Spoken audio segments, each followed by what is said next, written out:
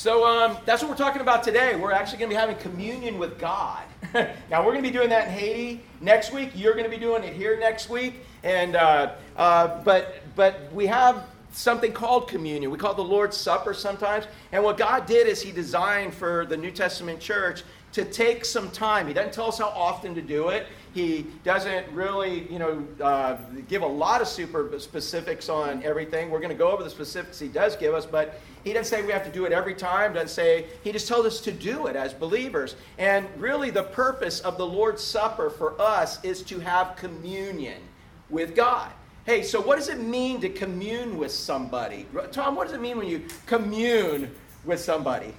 Well, I guess we're supposed to do that in remembrance of Christ, but communion is communicate. Yeah, we have when we commune with people. Next week when we're communing with people in Haiti, we're going to communicate with them, and they're going to communicate back and everything. What else? Chris, when you think of communion, what do you think of? Just not necessarily the religious aspect, but just having communion with, or building intimacy. Exactly. Building. I like that word building because it's not something that you just instantly have. It's something that has to be built. And that's an awesome statement. Carl, what do you think of when you just think of communing with somebody? You're an old hippie, right? Didn't y'all have the communes, man, and all that? No, I'm messing with you.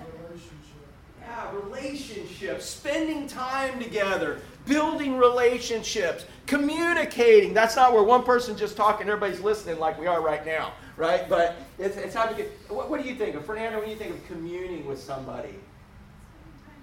Yeah, spending time with them. And so that's what God...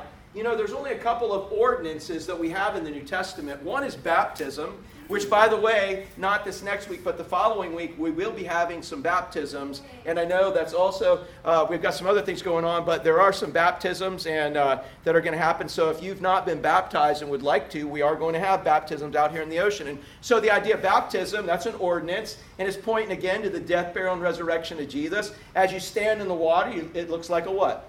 Like a cross, right? And so as I take you, or whoever's helping me, we take you down into the water. That represents Jesus' death and burial. But fortunately for you, we get to do what? We get to bring you back up again, yeah, since you're not a fish. And so that represents Jesus' resurrection. But what it represents for you is you dying to your old life where you're the boss and then rising to live a new life with resurrection power. And so the one ordinance that he tells us to celebrate is, again, talking about the death, burial, and resurrection of Christ. And it's a message that we preach each time that we do this by the baptism. We don't even have to say words, but there it is. There's another ordinance, some people in some churches, and it's called foot washing, but I'm not positive that that's something that he says we do, like we do baptism and communion. If y'all ever do want to have a foot washing service, just let me know, all right? We might have to start that out in small group, I don't know. But, and maybe we'll start it out at Val's Salon, at Vision Hairstyling, since they already have the little bath things, right? But again, some churches do celebrate that, and dude, it's pretty humbling. Hey, Fernanda, if you had to just get down right now and take Terry's shoes off and just start washing between his toes, would that not be an act of ultimate service and love? Okay, so in order to make this spiritual, you can't have gloves. You gotta, yeah, and you have to use your own fingernails to clean under his toenails.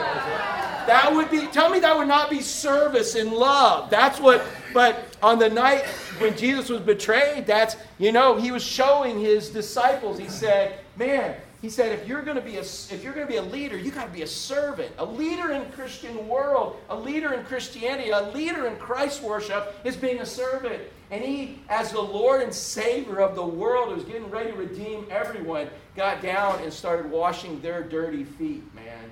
And and so that was a symbol. And some churches do consider that an ordinance. It's not about. How many of you ever been a part of a foot washing service?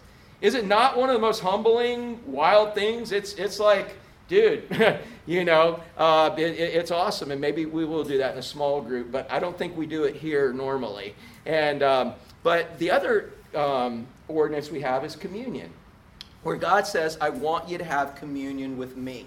And again, it's not something we have to have every week, because sometimes when you do it so often, you lose the significance, but you have to do it often enough. And I got to tell you, I count on God to let me know when it's time for us to do it. And today's the day that we're supposed to have communion with him. So we're spending time. We're going to develop our relationship with him.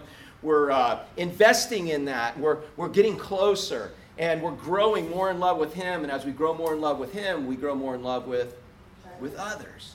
It's starting here and then moving out from there. So in this, we have an outline that we use. I usually teach every time we do communion here. I teach out of 1 Corinthians, and it's one of the earliest descriptions of communion. Apostle Paul is giving instructions to the wayward Corinthian people to say, no, what you've turned this into is something wrong. Here's what communion really is. So what a great passage for us to look at to be able to do communion right and make sure we get what God wants us to get out of it. And so you guys know this. And so for those of you who have never been here, you'll get this too. But everybody help me out. Put your thumbs up again. Everybody remember, we're going to look four directions. We're going to look back. We're going to look forward, we're going to look in, and then we're going to actually look around.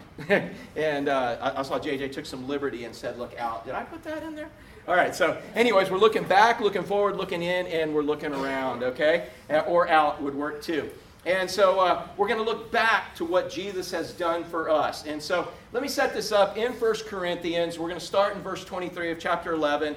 And but the first, I think from verse 17 to 23, here's what happens. The book of Corinthians is where Paul is basically always correcting. He's always scolding them. They're getting something wrong, and he's straightening them out. Because here's what the Corinthians, if you wanted in a nutshell what they were about, here's what their Christianity was. They gave their life to Christ, but they're like, okay, we live in a very modern place with a lot of modern amenities. So how far can we go? What are we allowed to do? What are we not allowed to do? Instead of just simply surrendering their life to Christ and saying, man, how much more can I give to Christ? They always wanted to know where the edge was. You ever live your life that way? Or you ever know any believers that way? Have you ever been that way? You got something, you're like, how close to the edge can I get without it being sin? And that's the way they lived. And if you're close to the edge, it's not going to take much to blow you over the edge. Instead, what our life is supposed to be about is, I love Jesus. I believe that He's the Lord and Savior of the world. I believe His way is the right way, the only way. It's the truth. And I want to continue to have my life on this earth look more and more and more like what He's saying it should look like. And it's not being concerned with the edge. That's an immature spiritual way to look at your life. But that's where they were always at. And so what they did, they had communion. The communion like we're going to have, very similar. But what they did is they said, you know what, man? Let's have a love feast before we have communion. In other words, let's just have a party. We'll have communion, but before we have communion, let's just have a party. And now back in that day, when people gave their life to Christ, many of them lost their jobs. They lost their families. They lost their income. They lost their houses. They're very much like a lot of people in the hurricanes right now wondering, what do I do? I know I'm supposed to give my life to Christ, but now I have nothing except Christ and some other people who have given their life to Christ. And that was all they had. And there were other people who gave their life to Christ, but God allowed them to have some money. They evidently owned their own businesses. They evidently had. And so what everybody did was they had a commune together. Now, we're not told to be communists. That's not what he's telling us to do. But he did say that in that first century, they needed to share everything with each other. Everybody's rich and poor. Everybody's rich in something, and everybody's poor in something. Hey, Zane, stand up real super quick. All right? So if I am poor in vertical stature, Zane is rich in vertical stature. We're not equal there on earth, all right? But he wears it better because he's got it stretched out. But you see what I'm saying? Every one of us has something that we're really good at, or has something that we're rich at and something we're poor at. And so what he did is he designed Christianity that we live life together. We do it in community. You see that word again? Communion. We're doing it in community together. And so God designed it that way. He didn't give everybody Who here thinks they are all of that? Raise your hand. Do I see anybody here who thinks they're all that? Yeah. No, you're not, right? All right? We all are lacking. Gary, you lacking anything, bro? Yeah, but are there some things you're not lacking in? Yes. And so whatever we have, we use it in community with each other. And we do that. And so that's the way he had designed it. That's the way that first century especially had to be. man, it's kind of like that Greek word koinonia, or a fellowship. You know, it's a couple of fellas in a ship. When you've ever been on the ship with a couple of fellas, you're sharing everything. Yesterday, we had some folks out on the boat again on Saturday. And Kathy, dude, first of all, where's Matthew at? Matthew shared, he had half a sub for me. And I'm like, dude, that's right. And Kathy, she's trying to share half a sandwich with me. And I didn't have to ask for anything. And dude, I was stuffed. Because everybody shared on the fellowship. We all shared what we had. So that's what was supposed to be going on in the community among believers. And it still really is supposed to be going on. But what they did is they kind of got carnal with it. They weren't doing it for spiritual reasons. And so what was happening now is that all of the rich people were starting to get together in one area and eat their food. And they were giving scraps to the poor people. And all of a sudden, this group didn't like this group. And so this love feast they were having, where they were all supposed to come together and show love for each other, they segregated themselves, and they became a bunch of little cliques. What a terrible representation of Christ. Man, who are we supposed to love? Everyone. Now, who do we have to like? He didn't say that, right? I'm just saying. No, we're supposed to love everyone. And you know what I've found, man? The more I fall in love with people, the more I like them. It's like, you know, I'm supposed to love, and the more I really just dig in, the more I just fall in love with people. The more I fall in love with God, the more I fall in love with others. I can't help it. And that's what it was designed. But when we kind of start building our own cliques, we start making our own rules, we start looking at it from our perspective instead of his, we mess things up. And that's where it was. And Paul's like, I am not praising you for this, what you're doing. You're a bad example to the community. You are not showing the community what Christ is all about. So now I'm going to tell you what you're supposed to do with the Lord's Supper. And again, he says, the first thing I want you to do, everybody put your thumbs up, I want you to look back. And what are we supposed to look back to? What Jesus did for you. Roger, what did Jesus do for you? Everything. What did he do for you, Charla? Saved you. Shay, I know you were hiding behind those sunglasses. What did Jesus do for you? Yeah, you can steal his answer, no problem, man. Carl, what did he do for you, man? Mike, what did he do for you, man? I'll be back to the church with you. Yeah, right on, man. What did he do? Pittsburgh Rob, what did he do for you, bro? Salvation. Yeah. And Milt, what did he do for you, man? Saved me. Yeah. And so, man, he's done, and we could actually, I give you a piece of paper and you could write down all kinds of things that he's done for you. But yeah, it all comes back to the fact is that he saved me and gave me eternal life. And so we're looking back to what Jesus has done for us. You know, how long are we going to be on this planet? Yeah, compared to eternity. How long are we going to be in heaven? Eternally. Yeah, if you took 100 grains of sand again, you've heard me say this a bunch of times, 100 grains of sand, each one represented a year. That's 100 years, but eternity's not even close to the rest of the grains of sand on this planet. And we have a home in heaven. So looking back to what he's done for me, dude, I got to look to that first. And then if he's got me in heaven, if he's going to take care of me eternally, don't you think he's got me now? You think he's going to leave you hanging here? No, not if you're following.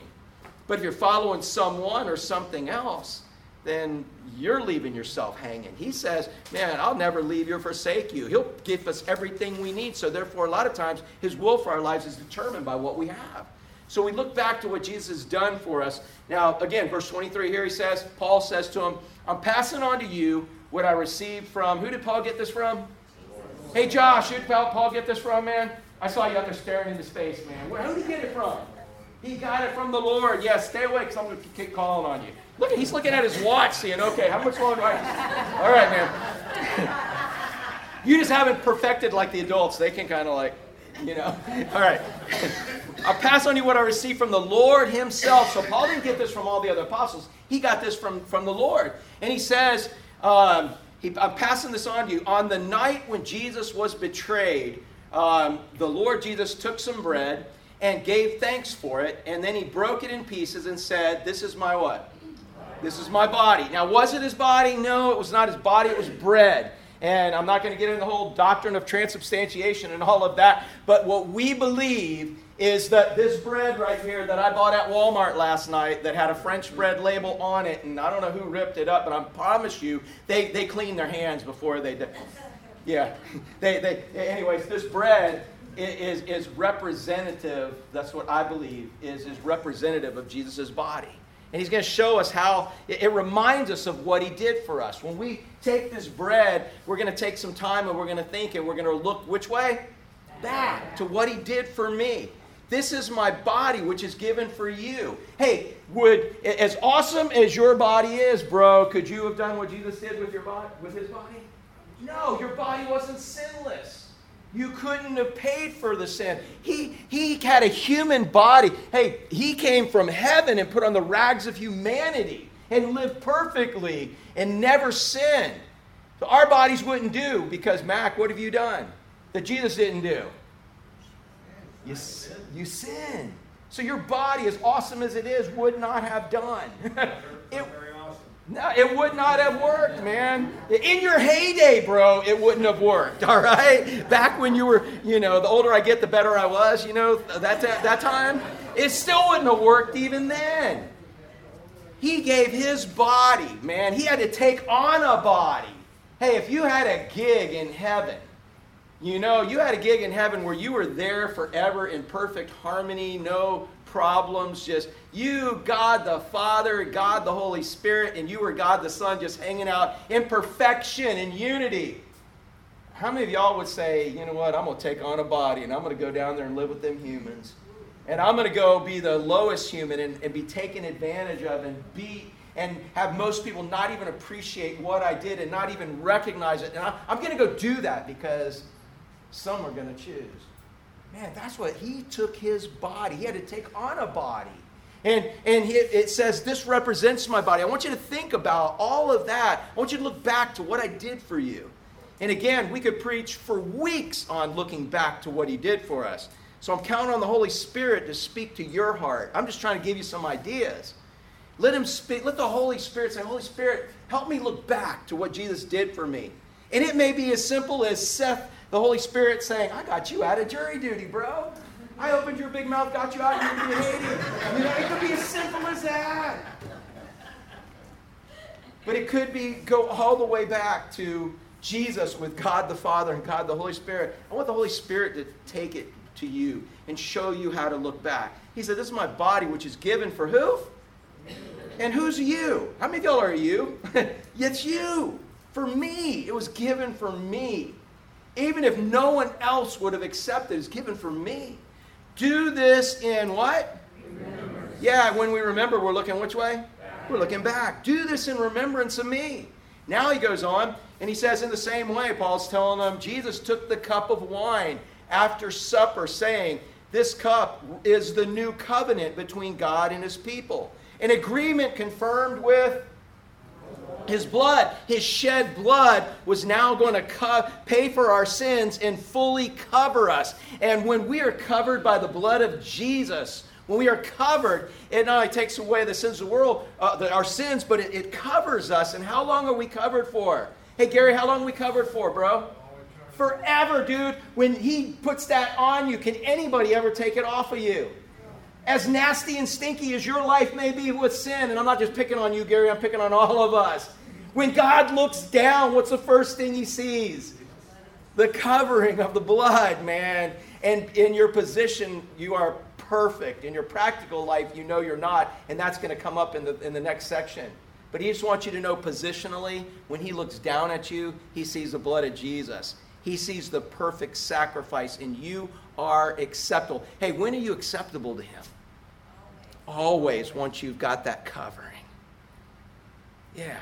Now, there's some times when you do some unacceptable things, and practically speaking, you are still covered. You are still acceptable, but your fellowship's not right with him, and we're going to talk about that. But for eternity, you are covered. And so he says, man, same way he took the cup of wine after supper, saying this cup's the new covenant. The new covenant. What was the old covenant? Seth, what was the old covenant? In a nutshell, bro, what was the old covenant? That you had to make atonement through sacrifices, and priests had to make intercession for you. You did not have access to Jesus. Yeah. You had to count on a priest to do it for you. And none of those bloods of cows and bulls would ever take away our sins. They were just a symbol of what would happen. It was the blueprint. Now we have the building to live in. And so there's a new covenant. And by the same way, it was a work salvation. You know? It was a work salvation. Ours, we put our faith and trust, we're covered. So he says, man, there is a new covenant between God and his people. An agreement confirmed with blood. Is there anything more valuable God could have paid for us with than his own blood? No. Would you ever think about that? Dude, sometimes, I don't know, I wake up and don't feel very good about myself.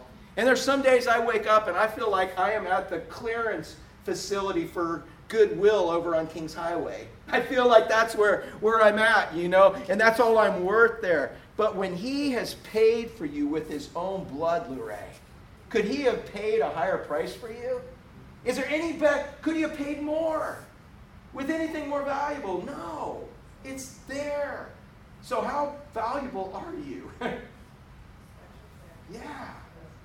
And we don't, but the world tells us something different. Do you understand what he paid for you? And I know, do you sometimes feel like you're not really worth what he paid for you? But let me ask you a question. Who really gets to determine that? He does. And what did he pay for you again, Zane? Yeah. He paid more than anyone would pay for anything for you. So that should tell you your worth. I don't care what the world values you at. I don't care what you value you at. When you get into God's Word and you look back to what he did for you, see the value he has on you. You know? I always joke around. I'm a thrift store, antique store, pawn shop junkie, man. I like walking in those places. And every time I walk in, now a lot of them know me and they have people waiting for me and I get to pass. I'm the pawn shop pastor, actually. They actually do have people waiting for me sometimes. But I walk in and they're always like, if they're a new employee, they're like, oh, you looking for anything special? And I'm like, yeah, something I can't live without. Oh, well, keep looking. We got that. And I said, and it's got to be worth more to me than it is to you. And they're like, what? And I said, well, that's economics. I said, if it's worth more to you than it is to me, I said, you get to keep it. If it's worth more to me than it is to you, then I'm buying it. And you know what? Think about that. Of what you were worth to Christ, man. You are worth everything to him. That shows value. If I buy this thing at this store, it means it's worth more to me than it is to the one who owned it. He could not have paid a higher price for you, man. Isn't that pretty awesome, Jack? Yeah. In the same way, he took the new covenant between God, his people, an agreement confirming my blood. And again, I want you to ask the Holy Spirit, what does this mean to me? Because we could spend days preaching on just this right here. So again, he says, do this in what? As often as you drink it. So what we're going to have you do in a little while is you're going to come up, and Zane and Seth are going to have it here, and they're going to, they'll be serving you. You can grab it, and they're going to make sure, you don't dig around for the right piece, or that's really why you guys were up here. No, I'm just joking. They're going to try to, they're going to serve this. But what I'd like you to do as you're waiting and as you're going back to your seat, as you're sitting down waiting for everyone to eat, I'd like you to be thinking back to what he did for you. Man, take some time and just think back to what he did. Ask the Holy Spirit of God to remind you, to bring to remembrance. And it would be really crazy if one day we all got to share what God brought up in our own hearts. Because some of you would be like, dude, that's crazy. I mean, he brings back things. Let the Holy Spirit reveal something special to you in this. But we're supposed to look back, all right? But by the same token, we're supposed to look, put your thumbs up, or fingers or whatever. We're supposed to look forward. Yeah, forward to his return. How many of y'all are looking forward to his return? Man, we had a discussion Wednesday night in a small group, and Karen had brought it up. We were talking about crazy things going on in the world. Have you ever noticed every one of these things that are going on, you keep hearing on the news, this is unprecedented. This is unprecedented. And most of the time, if you compare it against statistics, it is unprecedented. This hurricane that my baby girl survived. I'm so jealous of her because I'm a weather nerd. And I would love to be able to say I made it through the what number hurricane that ever hit the Panhandle? The number 1 hurricane. This is unprecedented. Again, I'm not making light of all the damage and stuff because, man, we lived through some stuff. I've never been in 150 mile an hour wind, even in a storm shelter. And for me, that would be kind of cool, you know? But it was also the number 3 hurricane of all times, pressure-wise, and how it all developed. And they say if it would have had more time, it would have just kept going. It was unprecedented. Do you know since last week we talked about the hurricane in Haiti, or the earthquake in Haiti? That Saturday night they had that 5.9 that they had? Well, did you know on Sunday after we got home from church they had a 5.4, and then later that night or early the next morning they had another 5.4 or 5.5? It's unprecedented. The seismic activity that's going on in this world. It's unprecedented, the things that are going on. The things, even in the political systems in the world, everything's unprecedented. And again, Jesus never said for us to, be trying to figure out when he's coming back. He said, just know when you see the clouds, it's fixing to rain. Hey, let me ask you a question. Is it fixing to rain? Yeah. I mean, just go look at the news. You say, well, that's just because we know everything. Well, don't you think that's part of God's plan too? That now all of a sudden we can see everything, we can know anything. That's all part of his plan for us to look forward to him coming back. Anybody here looking forward to him coming back? Do you understand that if you're a born-again believer, when he comes back, where are you going to be? Heaven. How long are you going to be there? Forever. What are you looking forward to in heaven? Hey, bro, what are you looking forward to in heaven, man? Peace. And just a little inkling of peace? What kind of peace? Eternal peace, yeah. Not the peace and quiet you get when you get to go to the bathroom by yourself and your 2-year-old has not put his fingers under the door. Not that peace you get when they're taking the nap. That temporary peace. That's not what we're talking about. We're talking about eternal peace. Man, the first thing John saw when he got called up to heaven in the book of Revelation. I think it was chapter 4, maybe 5, but he got called up and he heard a voice and he went up there and the first thing he saw was what? Anybody tell me? The throne. He saw the throne and all of a sudden instant peace because God's on the throne and the throne's there forever. Now, it wasn't so good when he woke up from his dream. No, I'm just saying, but we're not going to ever have to wake up, dude. Instant peace forever. Who else, man? What are you looking forward to, Joan? To be in the presence of God and worship him forever. Oh, yeah, the presence of God, the full glory of God. What happened to Moses when God said, I want to see you. He said, get in the cave, boy. And he put his hand over and he just showed him the backside, right? And when Moses came out, what did he look like? Like Mac right now. You've been spending some time out in the sun, haven't you, bro? Yeah. He went from pasty white to Mac, to Mac Brown. But that's what happened. God's Shekinah glory. And that was just the backside covered up. What would happen right now? What happens to anybody whenever they see an angel? What do they say? Ah! And then what do? They fall down, and then what's the angel say when they're laying on the ground? Oh, don't be afraid. It's like, I think God's got that one backward, or I think God laughs every time it happens. I think it's his sense of humor. But dude, we can't handle the presence of God. Just little glimpses of his glory. Just little glimpses, man, we can hardly handle. Can you imagine one day being able to handle the full-on presence and glory of God? Dude, can you imagine? Someone ought to write a song about that. I can only imagine, man. Something. Don't work on that, all right? Mercy me. I'm just like, I'm joking. All right. Look forward to his return, man. Look back to what he's done for us, but look forward to his return. Look what he says in verse 26. Every time. So when are we supposed to do this? So is that today? He said, every time you eat this bread, how many of you are going to eat some bread today? All right. How many of you are just going to pretend because you're like, dude, everybody stuck their fingers in that, man. At least it's not flu season right now, I promise. Gary, I'm going to let you go first, all right? All right, so every time you eat this bread and you drink this cup, y'all washed these cups since the last time, right? No, I'm just messing. We use new cups, all right? I'm just messing with you guys. All right. Every time you eat this bread and you drink this cup, you're announcing the Lord's death. When? Until what? You're telling everybody, I believe He died, He was buried, He rose again, and I am living in His resurrection power. You're telling everybody that. All of us, we're telling each other that as we do this. And we're going to keep doing it until when? So do you believe He's coming back? Or do you believe that's just some of those fanatical Christians say?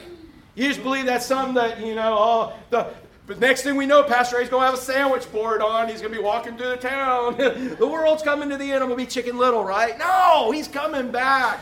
We're supposed to encourage each other with that. That is supposed to be an encouraging thing, that He's coming back.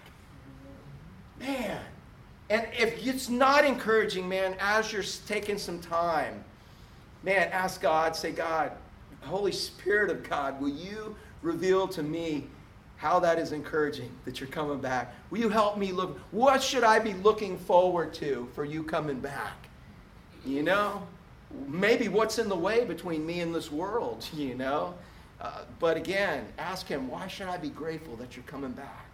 And let Him show you. And ask Him again and let Him show you. And let Him show you what's going on. So we're supposed to, first of all, look what? Look back to what He did for us. Look forward to Him coming again. But now, this is a hard one. Take your thumbs and stick them right here. Yeah, we're supposed to look in to judge ourselves. Why? What does it say? Why? So no one else has to. Who do we represent? Christ. We represent Christ. How many of you ever had your kids, Christy, your kids ever misrepresent you? She's rolling her hand. Does Zane ever misrepresent you? He's one of your kids, right? I'm just saying. Yeah, that will go fall far from the tree, so be careful who you marry, all right? But I think everybody here's got that. But anyways, I think that's a good thing, Zane. But we're God's kids. How many of you ever been embarrassed by your kids? Just be honest. Ashley told me in the store the other day, she said there was some just brat screaming its lungs off in the toy aisle. And I'm like sitting there getting ready to go help that mom with some parenting classes. And Ashley was just like, I don't judge anymore. I just don't judge. It's like, that's amazing, the empathy when you experience that. But what God is saying here is one of the reasons I want you to commune with me, not just when we have Lord's Supper, but I want you to commune with me on a regular basis. Hey, how often can you look back, look forward, look in, and look around? Every day, all day. But this is a time where we're going to make sure we do it. And what He's saying is I want you to look in, because give me an opportunity to show you some areas of your life where you're not representing me as my child. Because that's from the time you're born again to the time I bring you home, that's your number one and only job, is to represent me as your child, as my child. That's what I want you to do. And so He says, I want you to say, what am I doing wrong? Would that blow you away, Christy, if Josh came to you guys and said, okay, I know I'm not perfect. Would you agree with that, Josh? You're not perfect. You're close, right? But if Josh would come to you and say, okay, I know I'm not perfect, but I really want to represent you guys the way you want to be represented. What are some areas of my life that I could fix? After you fainted and got back up again. He probably has already done that, hasn't he? Yeah. No, you're not going to lie in church, are you? But literally, man, that's kind of what He's asking us to do. To come to Him and say, hey, you're my Heavenly Father, and my whole goal in life right now is to represent you. Show me some areas where I can improve. Now, let me ask you a question. Do you think God's going to be like Zane and dump everything you've done wrong on top of you? No, He doesn't do that, does He? Your mom, He's going to be more like your mom and just give you one area to fix, right? So, seriously, what would happen if God just dumped on us all our imperfections at one time? It'd be overwhelming, wouldn't it? But our Heavenly Father is just going to give us a little to fix each time. But I guarantee you, if you ask Him, every day, ask the Holy Spirit, what's an area in my life that I can improve so I can represent you to this world while I'm here, on the clock for you? And I guarantee you, He'll give you something. But He says, look in to judge yourself so no one else has to.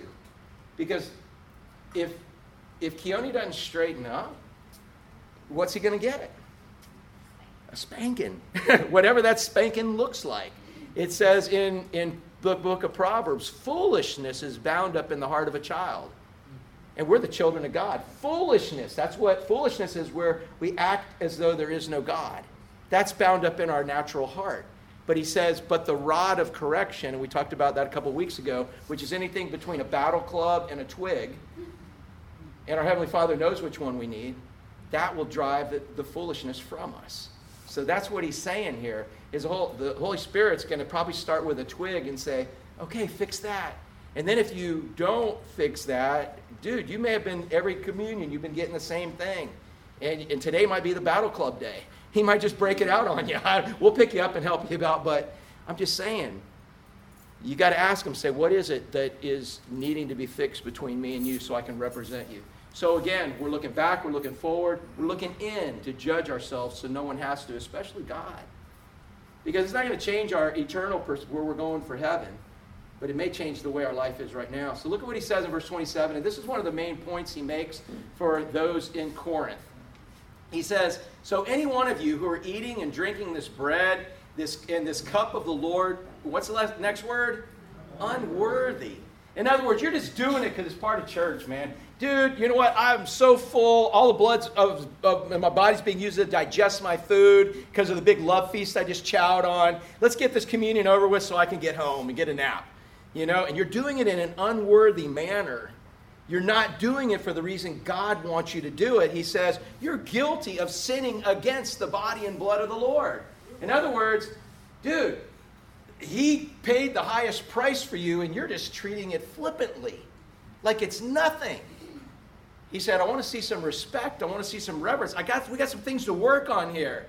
This is something you need to take serious. So verse 28 says, that is why you should examine yourself before eating the bread and drinking the cup. So there it is. As you're coming to get it, as you're walking back, as you're hanging out waiting to partake in it, when we all partake together, what are we supposed to be doing to ourselves? Examining ourselves. Saying, God, what is it? Look back, look forward, look in, say, what is it in my life that needs to be taken care of? That's what the context is for the Corinthians. We're supposed to be examining ourselves. And he goes on and says, for if you eat the bread or drink the cup without honoring the body of Christ, you're eating and drinking God's judgment upon yourselves. Hey, what's it like when you're trying to correct Keone and he's running around laughing at you? How does that... Woo! It's like he's obviously not getting the... Does your kid ever do that, Christy? I'm just picking on a few here, but, did Christy ever do that? Or what's Crystal's name? Crystal Ray. Yeah, Crystal Pistol. Crystal the Pistol. Did she ever do that? Yeah. And it used to be, wait till your father gets home, right? And that still gets used, wait till your father gets home. But, yeah, if what you're doing for correction isn't getting anybody's attention, then what do you got to do? You got to ramp up that correction a little bit, exactly. And every one of us is a child of God. And so again, he's saying, man, you're just bringing judgment. Just listen. Have you ever just tried to reason with your kids and said, if you would just, I know, not Sophie. Sophie's got it. But the littler ones, have you ever seen your parents laboring over reading? If you would just listen, it will all go well for you. We won't have to go through this again, right? Yeah, aren't you glad you're the wise one and just listens the first time all the time? Man, way to go. You're just like Emily. Yes. All right. So, he says, man, just listen the first time. And he goes on and says, some of you are experiencing consequences of this. That's why many of you are weak and sick, and some of you have even died. If you're God's child, and you're supposed to represent Him, and you're not doing it, and you don't listen to the correction, when you die, where are you going? You're going to heaven, but He doesn't have to keep you on this earth. I don't know how all that works out in heaven. You're in heaven, and you're going to dig that, but the fact is you never got to do what you were created to do here because of your disobedience. It'd take you out of this world. So he says, man, take this serious. He said, but if we would examine ourselves, we would not be judged by God in this way. So we're going to look back, we're going to look forward, we're going to look in. and ask God, what is it? How am I doing, God? What do I need to work on? You know, so I don't have to have a spanking. Or God, what do I need to get straight so I don't have to get spanked anymore? And then the real purpose for all of it is not just to look back, look forward, look in, but it's to look around.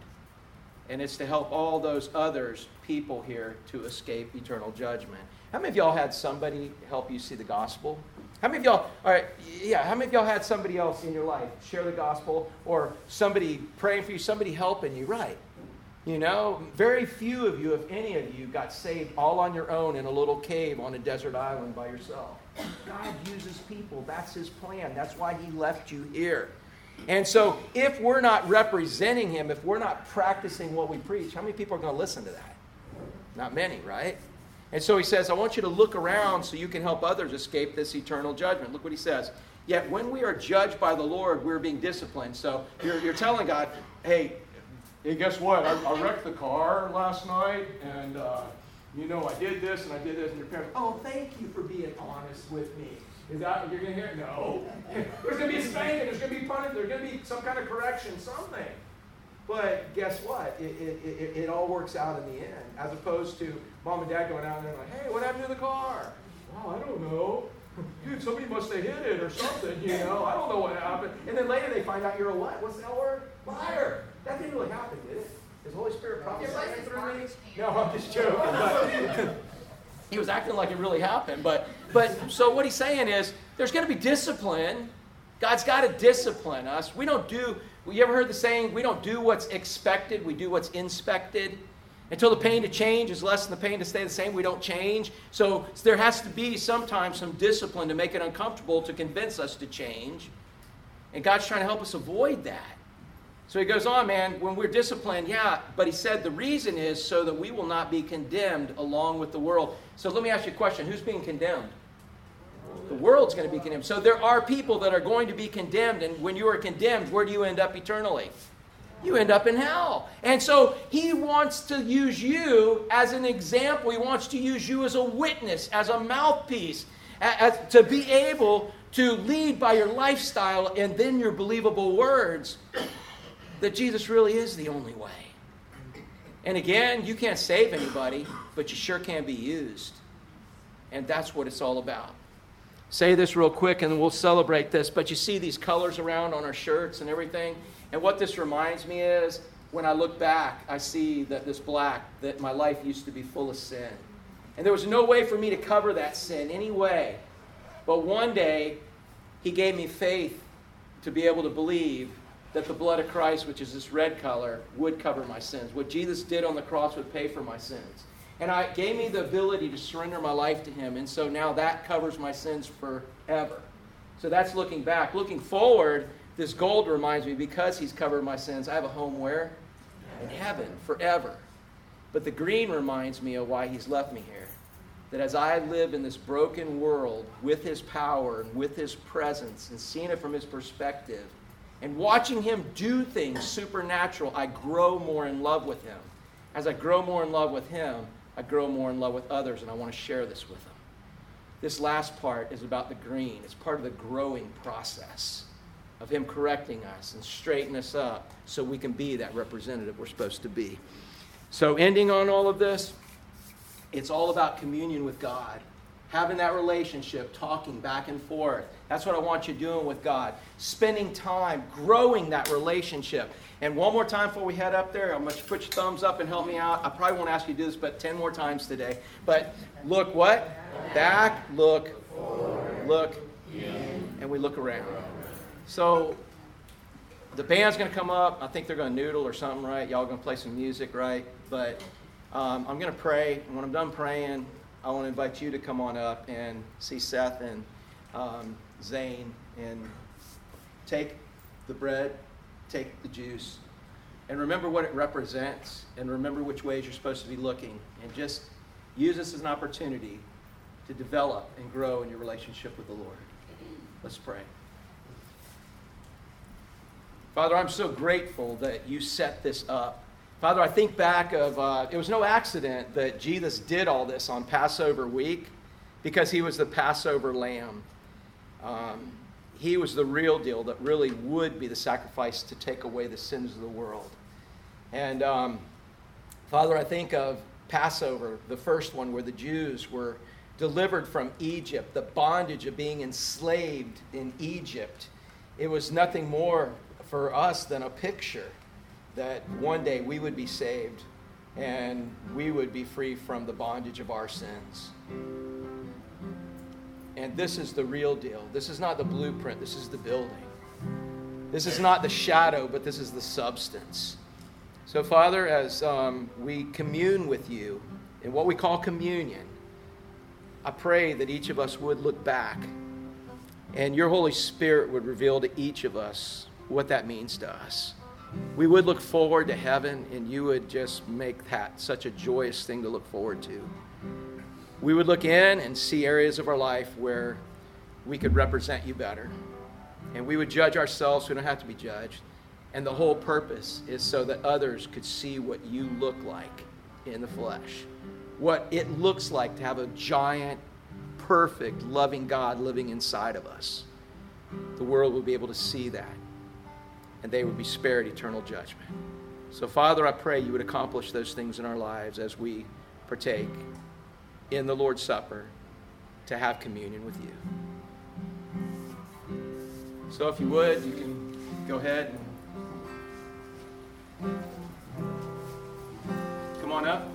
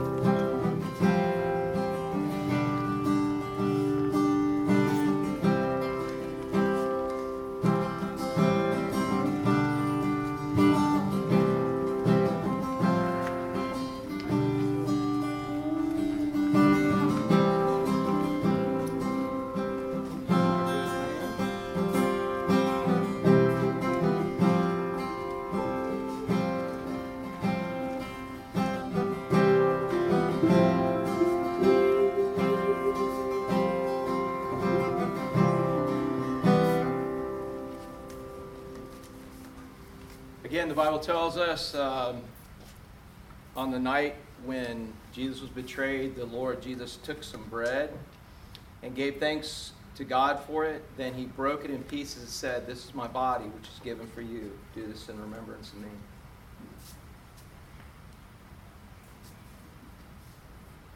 In the same way, he took the cup of wine after supper, saying, "This cup is the new covenant between God and his people, an agreement confirmed with my blood.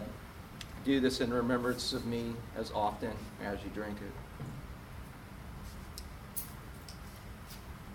Before we sing our last song and we're dismissed, I'm going to ask Zane to pray for us.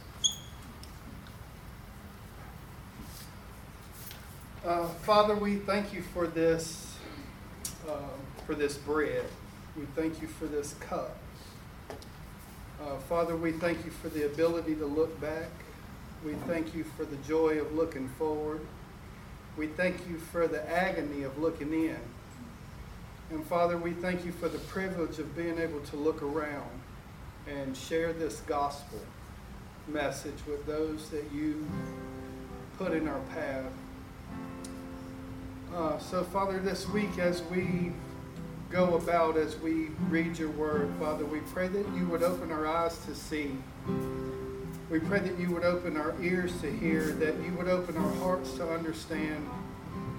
Lord, that we might turn from our wicked ways, look to you and be healed.